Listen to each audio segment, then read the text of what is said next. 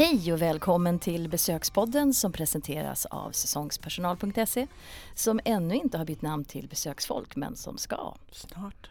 Ja. Hej Åsa! Hej! Idag har vi en spännande, snygg gäst. Yes. Som Wow. vi kommer upp... oj, där var man. Som Men vi snart kommer presentera. Men du vill först prata lite om Jag är rekryteringen, lite eller? ivrig idag. Ja, Ja. klockan... Jag sa ju det. Vid 9:18 i morse, då Ja. hade du droppat in 3 Ja, uppdrag till. nej men alltså det är ju... nu går det undan här på vårt lilla företag. Mm. Så att nu har vi kickat igång året. Får in uppdrag på löpande band nu faktiskt. Det är jättespännande, jättekul. Mm. Framförallt sommaruppdrag är det ju. Väldigt bra framförhållning av våra kunder måste jag säga. Som ringer nu och säger, kan vi sätta det här nu? Kan vi sätta det här nu? Jag bara, men det är januari, det är start 1 juni. Ja, nu sätter vi det här. För att släppa det lite oron kring det här med personal och liksom slappna av och fokusera på andra saker inför kommande säsong. Och det är skönt tycker jag.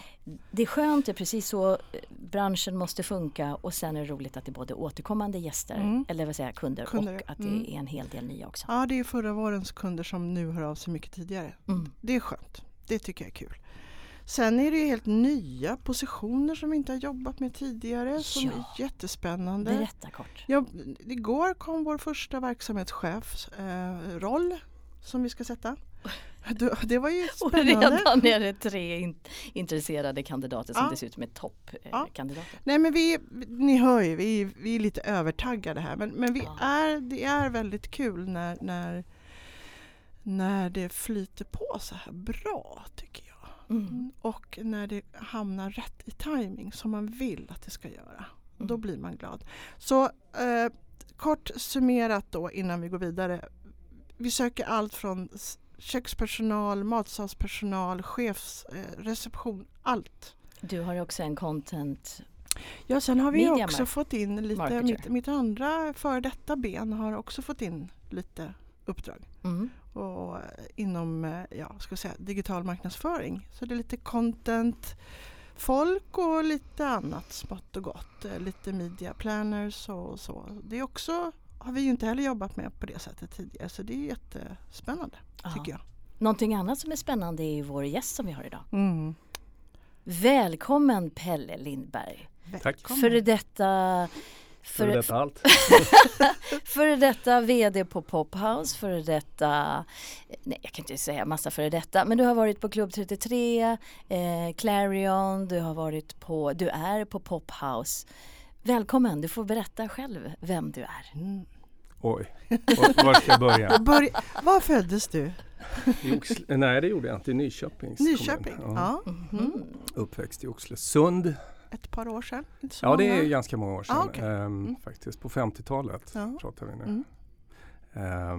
Och sen via skola i Linköping till Stockholm.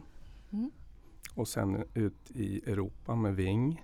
Just ja, och det var du ganska begeistrad över, eller hur? Ja, alltså jag tyckte du pratade när vi pratades vid innan podden att du var, alltså Club 33 hyllar du och ja, hela den branschen får man väl säga. Man får ta med Fritte där lite på ett hörn också, även om de var blåa då.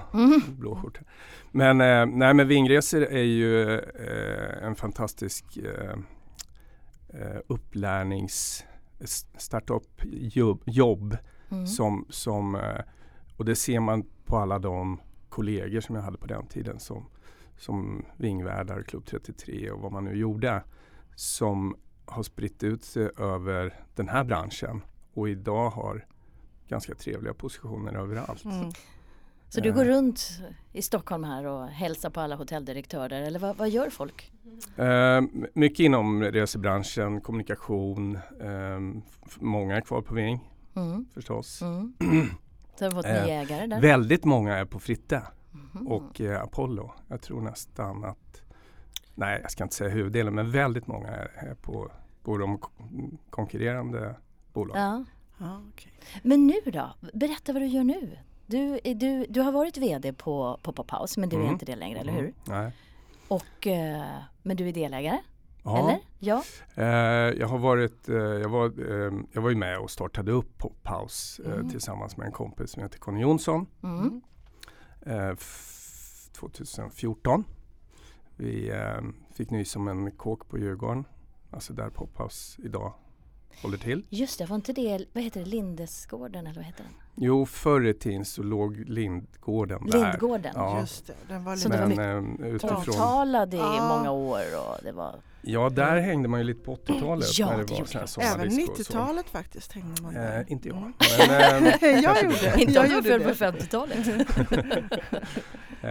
nej, och sen så via diverse olika kontroversiella beslut så revs Lindgården och det här huset byggdes. Och där fanns det då 2 verksamheter. Det var hotell, restaurang och Abba museum. Och vi gick in för att köpa huset, men ville inte bara liksom driva ett fastighetsföretag, utan då ville vi också driva hotellet. Så att vi köpte, först så pratade vi med de olika operatörerna och hotellet var möjligt att köpa. Abba-museet var ju huvudägare Björn Ulvaeus. Och när vi presenterade våra planer så frågade vi om han ville vara med, och det ville han.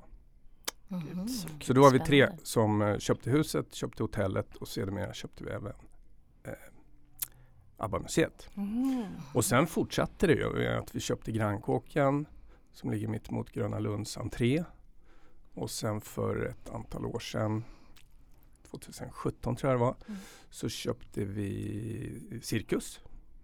Ja, men Lilla och just stora Cirkus. Ja. Och det är därför du känner till vår tidigare gäst, Ingmarie Pagenkamper. Just det, hon rekryterades dit förra året tror jag. Ja, just det. Och sen köpte vi Hasselbacken förra våren. Operation of Scandic, och så köpte vi det är så fastigheten konstigt. Det känns ju som Scandic har ägt det i all oändlighet. Men det har de inte.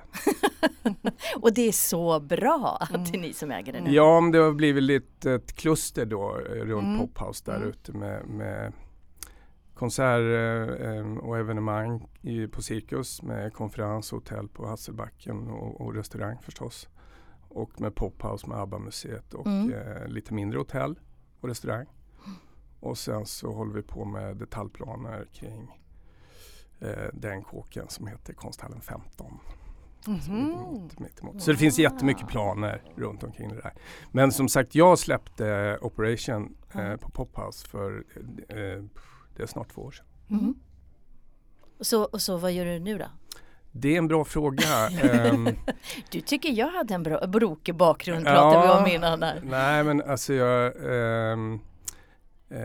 jag jobbar på 3 plan kan man säga. Dels i Stockholm med en del projekt för fastighetsbolaget inom Pophouse. Och det är ganska långsiktiga planer som jag inte riktigt kan prata om. Och sen så jobbar jag... Tror du vi får ur honom någonting mer om det? I slutet av programmet svårt. Och sen så jobbar jag en stor del av min tid går åt till ett projekt nere i Italien som jag reser fram och tillbaka till. Och sen så jobbar jag i min egen lilla låda nere i Nyköping. Men gud, det är underbart. Och den egna lilla lådan, är det också någonting i hemlighet? Nej, det är inte speciellt hemligt. Det är lite fastigheter. Gud. Och det har varit 2 hotell, men nu är det bara 1 hotell kvar. Du är inte bara snygg, du är driftig också. Eller? Vilken bra kombo. Grattis Camilla. Men det här i Italien, vad är det för projekt? Kan du inte berätta lite om det? Jo, det är faktiskt jäkligt spännande och det är väldigt spännande att jobba i Italien om man inte kan italienska. Så det kan du det? Ja, det är väldigt Nej, spännande. men det börjar väl fastna lite. Vid en tidpunkt i livet så pratar jag hyfsad spanska. Så jag kör på spanska och de förstår mig hyfsat. Jag förstår inte ett ord vad de säger. Men i det projekt som vi håller på så har vi ett krav på att alla ska prata engelska. Så i våra team så pratar alla mer eller mindre bra engelska. Däremot så de myndighetspersoner som vi har förmånen att träffa i olika skeden är ju då lite sämre på engelska. Förvånansvärt lite engelska i Italien kan jag tycka. Jag har jobbat ganska mycket i Italien också. Man kommer inte jättelångt på engelskan sådär. Det är kanske därför vi har hållit på i 4 år utan att ha fått bygglov än. Ja. Men Åsa, när du jobbade på Diesel så var ni ju mycket i Italien. Du har varit enormt mycket i Italien. Så du är väl flytande på italienska? Nej, du ser. Inte ens, jag har kanske varit där, vad räknade jag, 73 gånger eller någonting och kan fortfarande inte prata italienska. Så att jag förstår dig. Så vid något tillfälle så hade jag en sån här plan att man skulle gå och lära sig italienska då i början, 2015 när vi satte igång. Men så tänkte jag, men det här kommer nog kanske bara hålla på ett par år så att jag klarar mig nog på engelska. Nu har det gått 4 år, jag har fortfarande inte börjat lära mig italienska. Det finns bra appar för språkinlärning. Ja. Det finns poddar också. Ja, det kan jag. Jag gick faktiskt en kurs, men jag lärde mig ändå inte. Så illa är det. Jag kan säga, io parlo italiano. Det betyder jag talar inte italienska. Nej. Men du har ju, som sagt, vi ska fokusera men vi måste berätta om Italien. Ja, jag fick inget svar. Nej. Yes, kör. Vi får vänta på svaren. Nej men så att återigen min kompis Conny har ett sommarhus där nere och vid ett tillfälle så ringde han mig och sa att det ligger en fallfärdig industrifastighet mitt i hamnen. Med sjötomt. Kom ner så kollade vi på den. Så då gjorde jag det. Jag åkte ner och så gick vi runt den här fastigheten. Det var ju stängsel runt omkring och så här. Så började vi rita på servetter vad vi skulle göra och sådär. Klassiskt. Och så började vi luska vem som ägde den och det var ingen som visste. Och det tog drygt ett år att få reda på nästan vem som ägde den och tills vi kunde köpa den. Herregud. Var i Italien? Det ligger på en ö egentligen som är landförbindelse som heter Monte Argentario. Ligger i sydvästra Toscana. Aha, okay. Och det är väl ungefär 11 mil ner till Fiumicino på Roms flygplats då. Så man kommer precis över gränsen från Lazio till Toscana. Men gud vad fantastiskt. Vad ska det bli där? Vad händer där då? Jo, det är en gammal sardinfabrik. Och det ska bli ett resorthotell. Luktar det fortfarande? Nej, det är 40 år sedan den lades ner. Aha. Så det är bara ett ruckel. Så det kommer att rivas. Men vad coolt! Jättehäftigt! Men i och med att jag då har jobbat på Djurgården i Stockholm och nu jobbar i Italien så kan jag säga att det är egentligen ingen skillnad på myndigheterna snabbhet i att ta beslut om man jobbar på Djurgården. Just Djurgården, ja. Just på Djurgården och i Italien. Ja, jag förstår. Det är ungefär samma där. Tålamod. Det tar ett år innan man vet vem som äger vad. Ja, här vet man väl vem som äger det, men det är kanske bara en del fogdar som man måste förhandla med på andra. Det är, framförallt har ju borgmästaren i Italien en mycket större power eller vad man ska säga än vad som är här uppe. Och vi var väldigt långt fram i att få bygglov för 1,5 år sedan. Men då blev det borgmästarval. Och våran kompis eller vad jag ska kalla som var borgmästare, han sa vi tar besluten efteråt. Men han blev bortvald. Nej. Och då började den nya borgmästaren rensa ut lite personer och allting. Så vi fick börja om helt enkelt. Så att nu står vi ungefär vid samma position som vi gjorde i april 2019 måste det vara.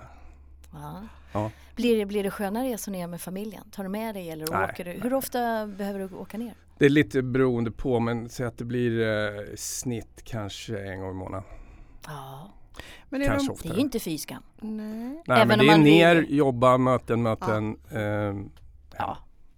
Så det blir 2-3 dagar. Men en fråga, tycker de att det är kul att ni är där eller känner ni ett visst motstånd? Absolut inget motstånd. Vi har väldigt stort stöd ifrån bybefolkningen. Ja, vad kul. För det är ju viktigt, känner jag. Ja.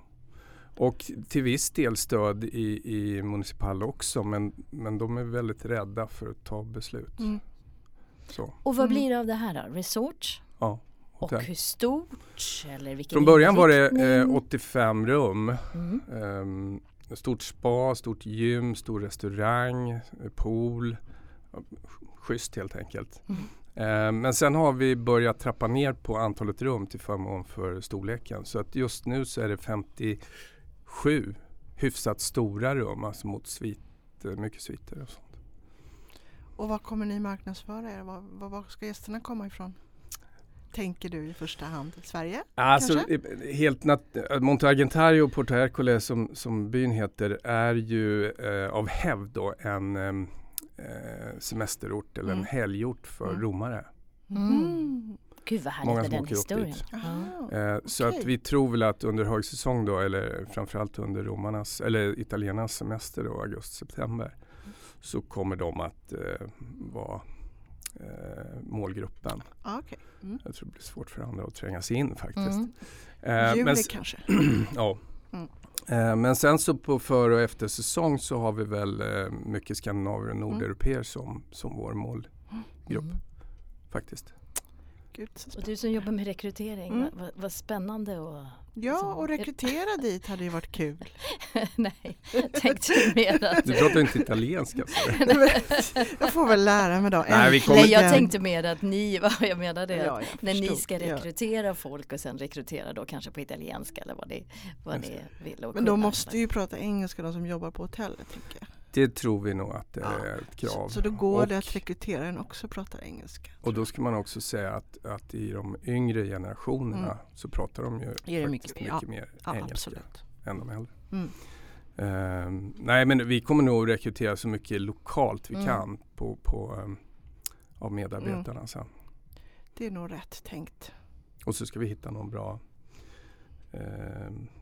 GM då som har någon form av internationell bakgrund. Och hur ser planen ut nu då för öppnande utifrån vad ni vet idag? Det vet man aldrig eftersom vi jobbar där vi jobbar. Men våran tidsplan har ju blivit, jag tror vi är inne på den 8:e eller något sånt där. Men just nu så är det klart under 2022. Just nu. Sen får vi se. Kommer en ny borgmästare? Han kommer först 2023. Okay. Då får ni snabba idag. Jag har räknat på det. Vad händer mer i livet då? Så hur mycket är du? Så då är du där ganska mycket och jobbar och sen gör du någonting med Pophouse? Inte med operation. Nej. Inte operation. Utan bara köper nya saker. Ja, typ. Ja. Faktiskt i förvärv och sånt har jag varit inblandad i alla. Ja, vilken härlig tillvaro. Ja, men det är lite skönt. Sen är jag hockeypappa. Hockeypappa också? Gurkan. Han är duktig. Ja, han är väl som en 11-12-åring ska vara. Ja. Fast duktig på hockey då.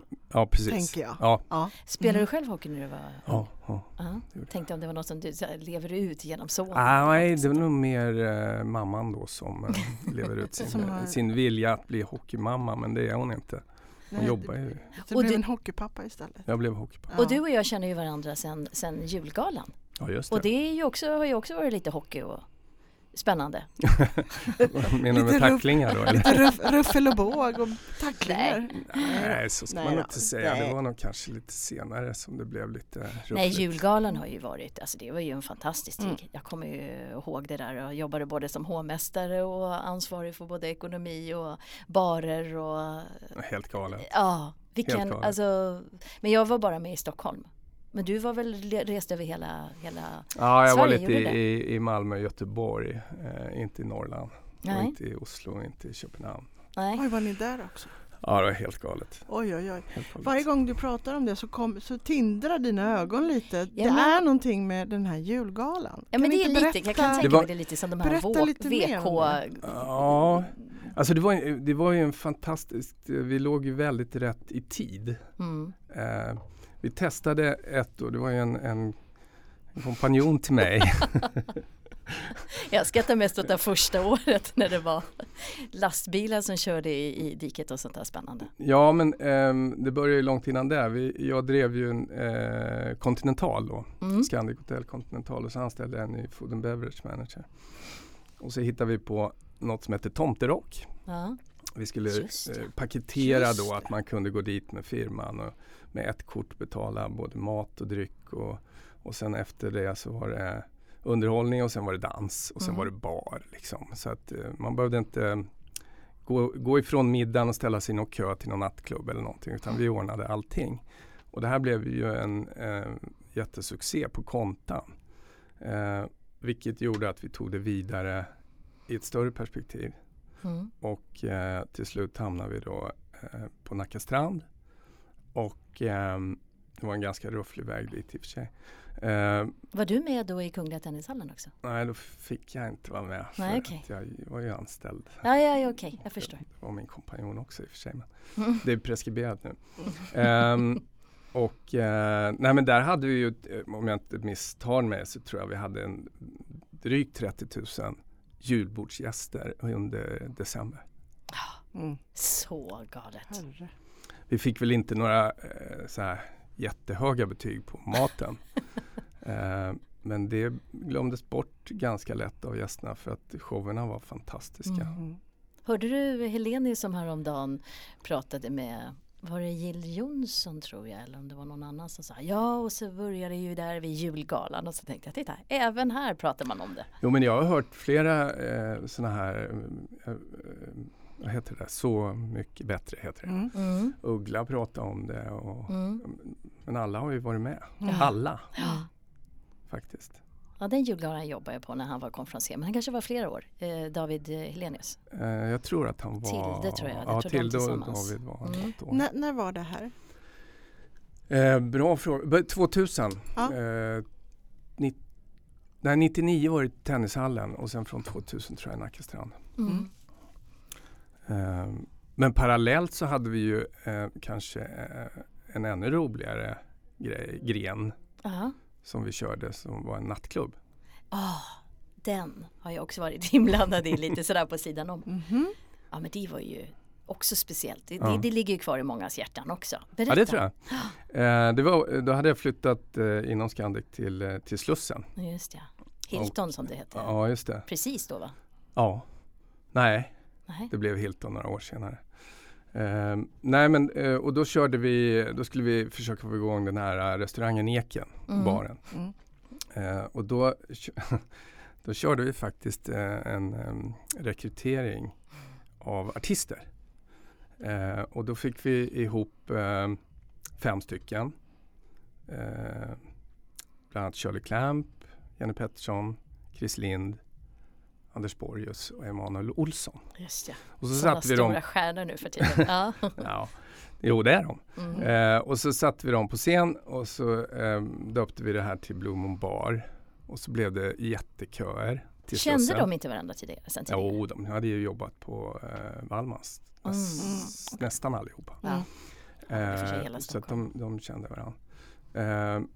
Och så var det jättekör och jättemycket folk och allting sånt här. Så fick jag skit av Scandic vid det tillfället för att det var för populärt och det var ett varumärke i varumärket. Så dåvarande vd Rolle Nilsson, han kallade mig till sitt kontor och så sa han, nu får du lägga ner det där. Och jag bara, vad fan. Jag vill inte. Vi tjänade ju pengar, det var ju fullt hotell. Det var verkligen knökfullt. Hypat. Så då tog Micke och jag det där varumärket själva och sen så började vi leta lokal och till slut så hittade vi en lokal på Norrlandsgatan. Det var ju god och så öppnade vi första Blue Moon Bar där. Litet men otroligt vackert och oj vad det var intimt. Det var en banklokal. Wow, jag ryser nu när jag tänker på det faktiskt. Ja, det var bra. Och sen så olyckligt nog så brann det ner. Och vi gjorde stora förluster. Men då fanns det en räddare i nöden som hette Lennart Karlsson på Ballakinen. Och han hade en lokal som låg på Kungsgatan som gick knackigt. Hette Tiger på den tiden. Just det. Och vad heter det innan det? Ambassadör. Och innan det? Men heter det inte... King Creole. Ja, just det. Precis, ja. Ja, men det var Ambassadör och King Creole gick nog samtidigt. Eller var det Tiger och King Creole? Ja, jag kommer inte ihåg riktigt. King Creole var nere på gatuplanet och det andra var uppe. Nej, och så döpte vi om hela stället till Blue Moon Bar och så startade vi om där 6 veckor efter branden. Och den här lokalen tog ju liksom 3 gånger mer människor. Ja. Men det var kö direkt. Och fullt. Jag kommer ihåg de här köerna faktiskt. Och helt galet. Faktiskt. Gud vad Körde roligt. Och där etablerade vi något som heter Schlagerbaren. Just Som vart väldigt populärt. Som sen har spritt sig över hela landet. På varenda liten sylta i varenda liten landsortsstad så fanns det under en period någon schlagerbar. Och min syster jobbade som nattklubbschef emellanåt, tror jag. Jag vet inte vem som annars var nattklubbschef. Olle var det, och så var syster, och sen när syster inte kunde jobba så hoppade jag in och sådär. Så att jag har bra minnen därifrån. Roliga minnen. Ja. Ja, det var helt galet under några år då. Ja. Sen det vände ju väldigt snabbt det där och blev populärt, så att Lennart gav oss förtroendet att öppna först i Västerås och sen i Karlstad. Just ja. Så att det spred sig lite grann. Körde ni samtidigt i alla orter då? Ja. Eller? Aha. Men hur jobbade du? Åkte ni runt eller? Ja. För ni var med liksom i drift, alltså ni drev det också? Eller? Ja, vi managerar kan man säga. Okej. Så kan man säga. Men under den perioden så det var lite dubbeljobb där. För jag höll på att öppna Clarion också. Stockholm. Ja. Du verkar jag ser ett litet mönster här av att gå in i nya projekt långt innan de gamla är avslutade. Är det här någonting som, är något på spåren där eller? Ja, faktiskt. Ja. Det är det. Jag har nog väldigt ofta gått in i nya projekt, startat upp, fått igång dem, och när de väl funkar tycker jag det är ganska tråkigt. Ja, du vill driva. Så då lämnar jag vidare. Och sen så är det någon annan som kommer och så blir de framgångsrika. Ja. Och vad är det du har då som är det där första drivande som uppenbarligen inte alla andra har?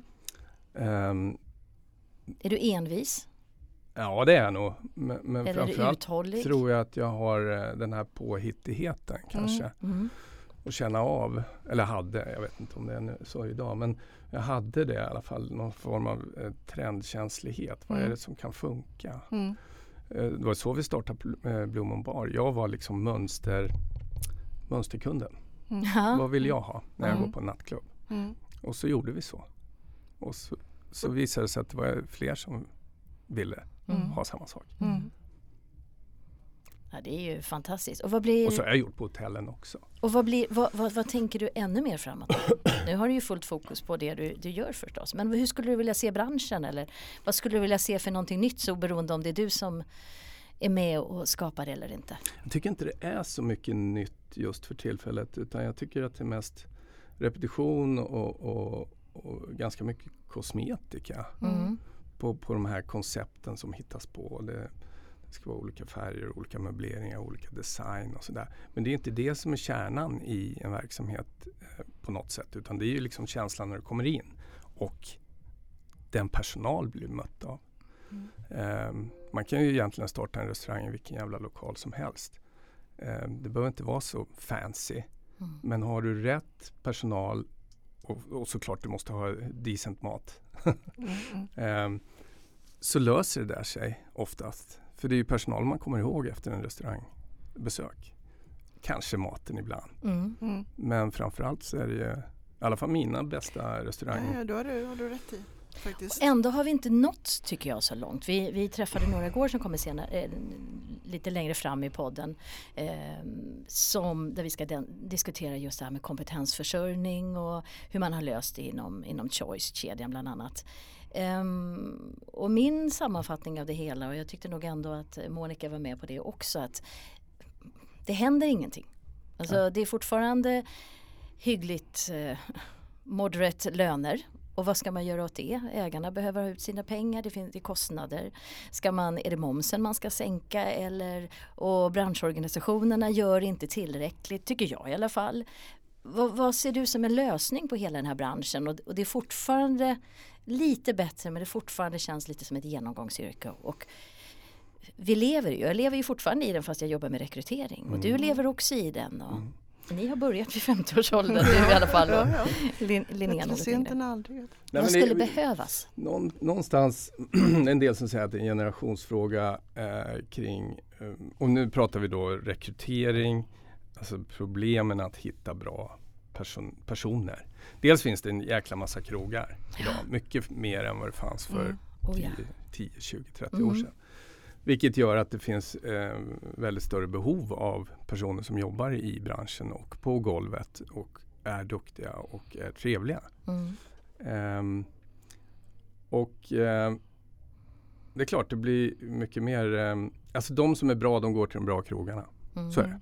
De som är inte lika bra går till de krogarna som har svårare att få folk.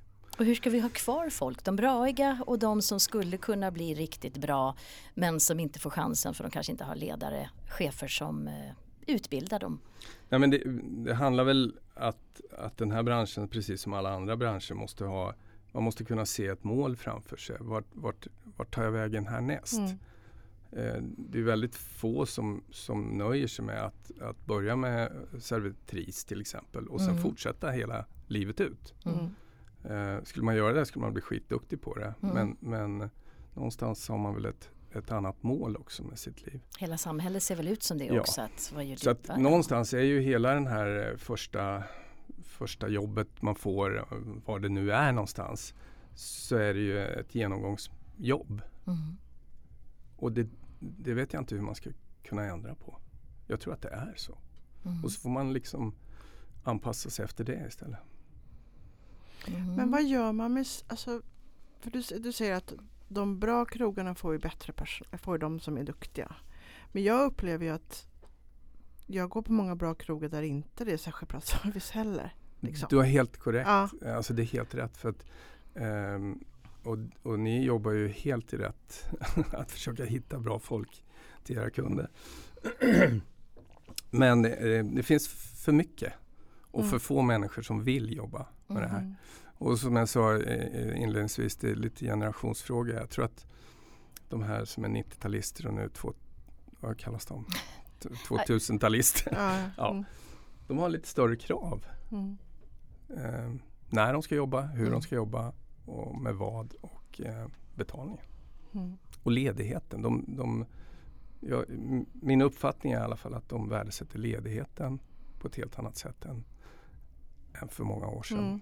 Är det din uppfattning också när du rekryterar? Ja, det sätter olika perspektiv för du jobbar med dem på något sätt och vi rekryterar dem och de visar upp sin bästa sida. Jag tror att det stämmer med de yngre. Det tror jag det gör. Eller yngre, vad ska vi säga? Det är ju säsonger eller inte ibland också de som vill in och bara jobba. Det spelar ingen roll vilken ålder det är egentligen. Men generellt så är det ju inte bara fråga om lön. Det har jag ju sagt förut när det handlar om de yngre. Utan det handlar precis som du säger om arbetstider, ledarskap och arbetsmiljö. Lika mycket. Liksom. Och då tänker jag ju ändå att då finns det ju ändå en chans att göra någonting bra av det. Om man lägger lite energi på det som ledare eller ägare. Att motivera lite grann eller att liksom hitta en bra form i det. Jag har försökt ha haft en devis när jag har haft ställen så där som jag har drivit. Att istället för att sätta massa visioner att vi ska vara de bästa för gästerna. Så jag har alltid ska jag inte säga, men nästan alltid haft vi ska ha kul. Alltså vi som jobbar där ska ha kul. Det är jätteviktigt. För har man kul så smittar det liksom av sig och då blir det en skön stämning. Och det är det de vill. Ja. Alltså de vill jobba i ett kul team, ha det roligt ihop. Det är för dem en bra arbetsmiljö. Sen kan du bredda. Ja. Du kan bredda vad är kul. Alltså i mitt fall så var det ju att ge ansvar, ge dem möjlighet att ta initiativ och ge dem möjlighet att ta beslut. För det är kul på ett annat... Det är en frihet och man växer med det och man känner sig värd någonting. Ja, du får mandat. Och gör man det tillräckligt tydligt och långt ut så kommer de att ta de här besluten som gör att de växer och som innebär att jag som chef kan jobba mindre. Jo, men det är det därför jag menar att om du säger att det är ett genomgångsyrke så betyder det fortfarande inte att man inte kan få en bättre servicenivå. Nej, och lära sig mycket. Nej, och då menar jag att då kan man inte bara skjutsa in och ut folk hela tiden utan då måste man ju ändå, för det känner de ju av. Det är ingen som bryr sig vem jag är här alls. Utan jag är bara någon som bär ut tallrikar. Liksom. Och det kan ju vem som helst göra, typ. Men, eller inte. Ja, nej men det är ju verkligen inte så. Det kan inte vem som helst göra. Men om man också visar det och tar fram det hos sin personal, så tror jag också att även om man kanske bara jobbar 3 år som servis, så kan man få mycket, mycket mer av det. Liksom. Jag tycker vi behöver en starkare organisation, branschorganisation. Vi behöver politiker som förstår det här, att det här är en tillväxtbransch. Här måste det till konkreta saker. Det som vi pratade om igår, det går inte bara att ha en massa versioner som jag tycker man har inom branschorganisation, utan gör någonting konkret. Titta på framgångsrika kedjor. Vad gör de? Vad skapar de för atmosfär i sitt bolag? Och vad är det konkret som gör att inte så många söker till hotell- och restaurangutbildningarna? Och vad är det som gör att man inte stannar ut? Eller se till att skapa också en känsla, en diskussion inom branschen, på samma sätt som man har kommit väldigt långt med klimatdiskussioner och folk tar det på allvar. Så måste man ju ta det här på allvar med utbildning av sin personal, till exempel. Att skapa bra känslor, att hålla sig till regler, att vara föregå med gott exempel som arbetsgivare och betala, det gör man ju ganska mycket nu också, vita löner. Och, alltså att man är ett föredöme när man jobbar inom den här branschen, för det är en jäkligt viktig bransch. Där tror jag de här stora kedjorna som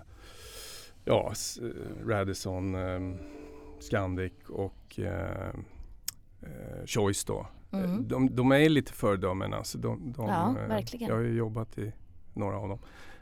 Och även på den tiden så var det ju väldigt tydliga direktiv. Liksom, det ska inte vara något som är fel. Det finns ju så många där ute i periferin som smutsar ner branschen. Ja, men inte så många längre.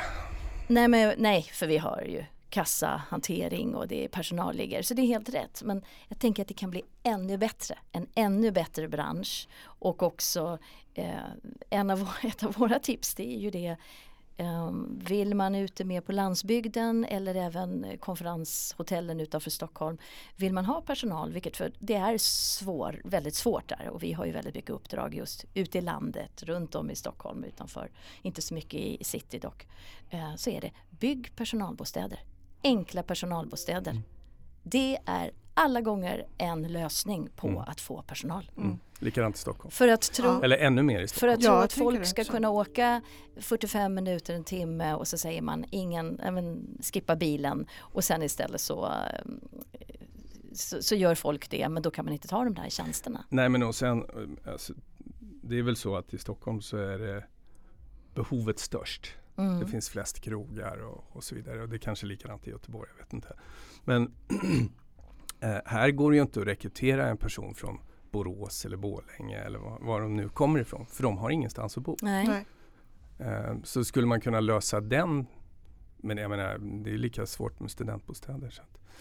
Fast jag vet ju att vissa, är det inte, jag svär inte på det här, men det är antingen Brasserie eller Stureplansgruppen, alltså någon av dem som har börjat lösa det här med boende till personal. Nej, jag ska undersöka det bättre till någon annan gång. Men jag hörde om det, och det kanske är ett bra sätt att börja jobba på ändå. Men det är ganska dyrt. Ganska dyrt. Ja, Pelle, vad har du gjort mer? Eller det är inte många minuter kvar av det här härliga samtalet. Jag är så glad över att du vad jag kom har hit gjort idag. Med? Bra fråga. Nej, men är det någonting som du känner att det här ligger mig varmt om hjärtat som jag skulle vilja ta upp, eller något medskick kanske till andra gäster som vi har? Nej, alltså vad jag har gjort, jag har gjort ganska mycket i branschen så att säga. Men också jobbat lite utanför branschen. Eller jobbat, vi pratade från början om att jag håller på med lite med hockey, men eller kanske vi inte gjorde förresten. Jag ställde frågan om du också hade spelat hockey. Ja, just det. Men framförallt så har jag hållit på med en annan idrott som heter kanot. Som från att jag var liten och tills jag blev stor. Och sen så blev jag ju vald till ordförande i Svenska kanotförbundet. Så jag tog som är Europeiska kanotförbundet under 10-årsperiod. Och, det hade jag ingen aning om. Nej, jag har inte sett på någon Facebook-flöde. Nej. Jo, men ibland är jag ute och paddlar. Så. så hamnar det någon bild på Facebook faktiskt. Men, men det här var en jättespännande period. Jag fick möjligheten att vara med på 2 olympiska spel som överledare och för kanottruppen. Oj. Vi tog massa medaljer både i Barcelona och Atlanta och så.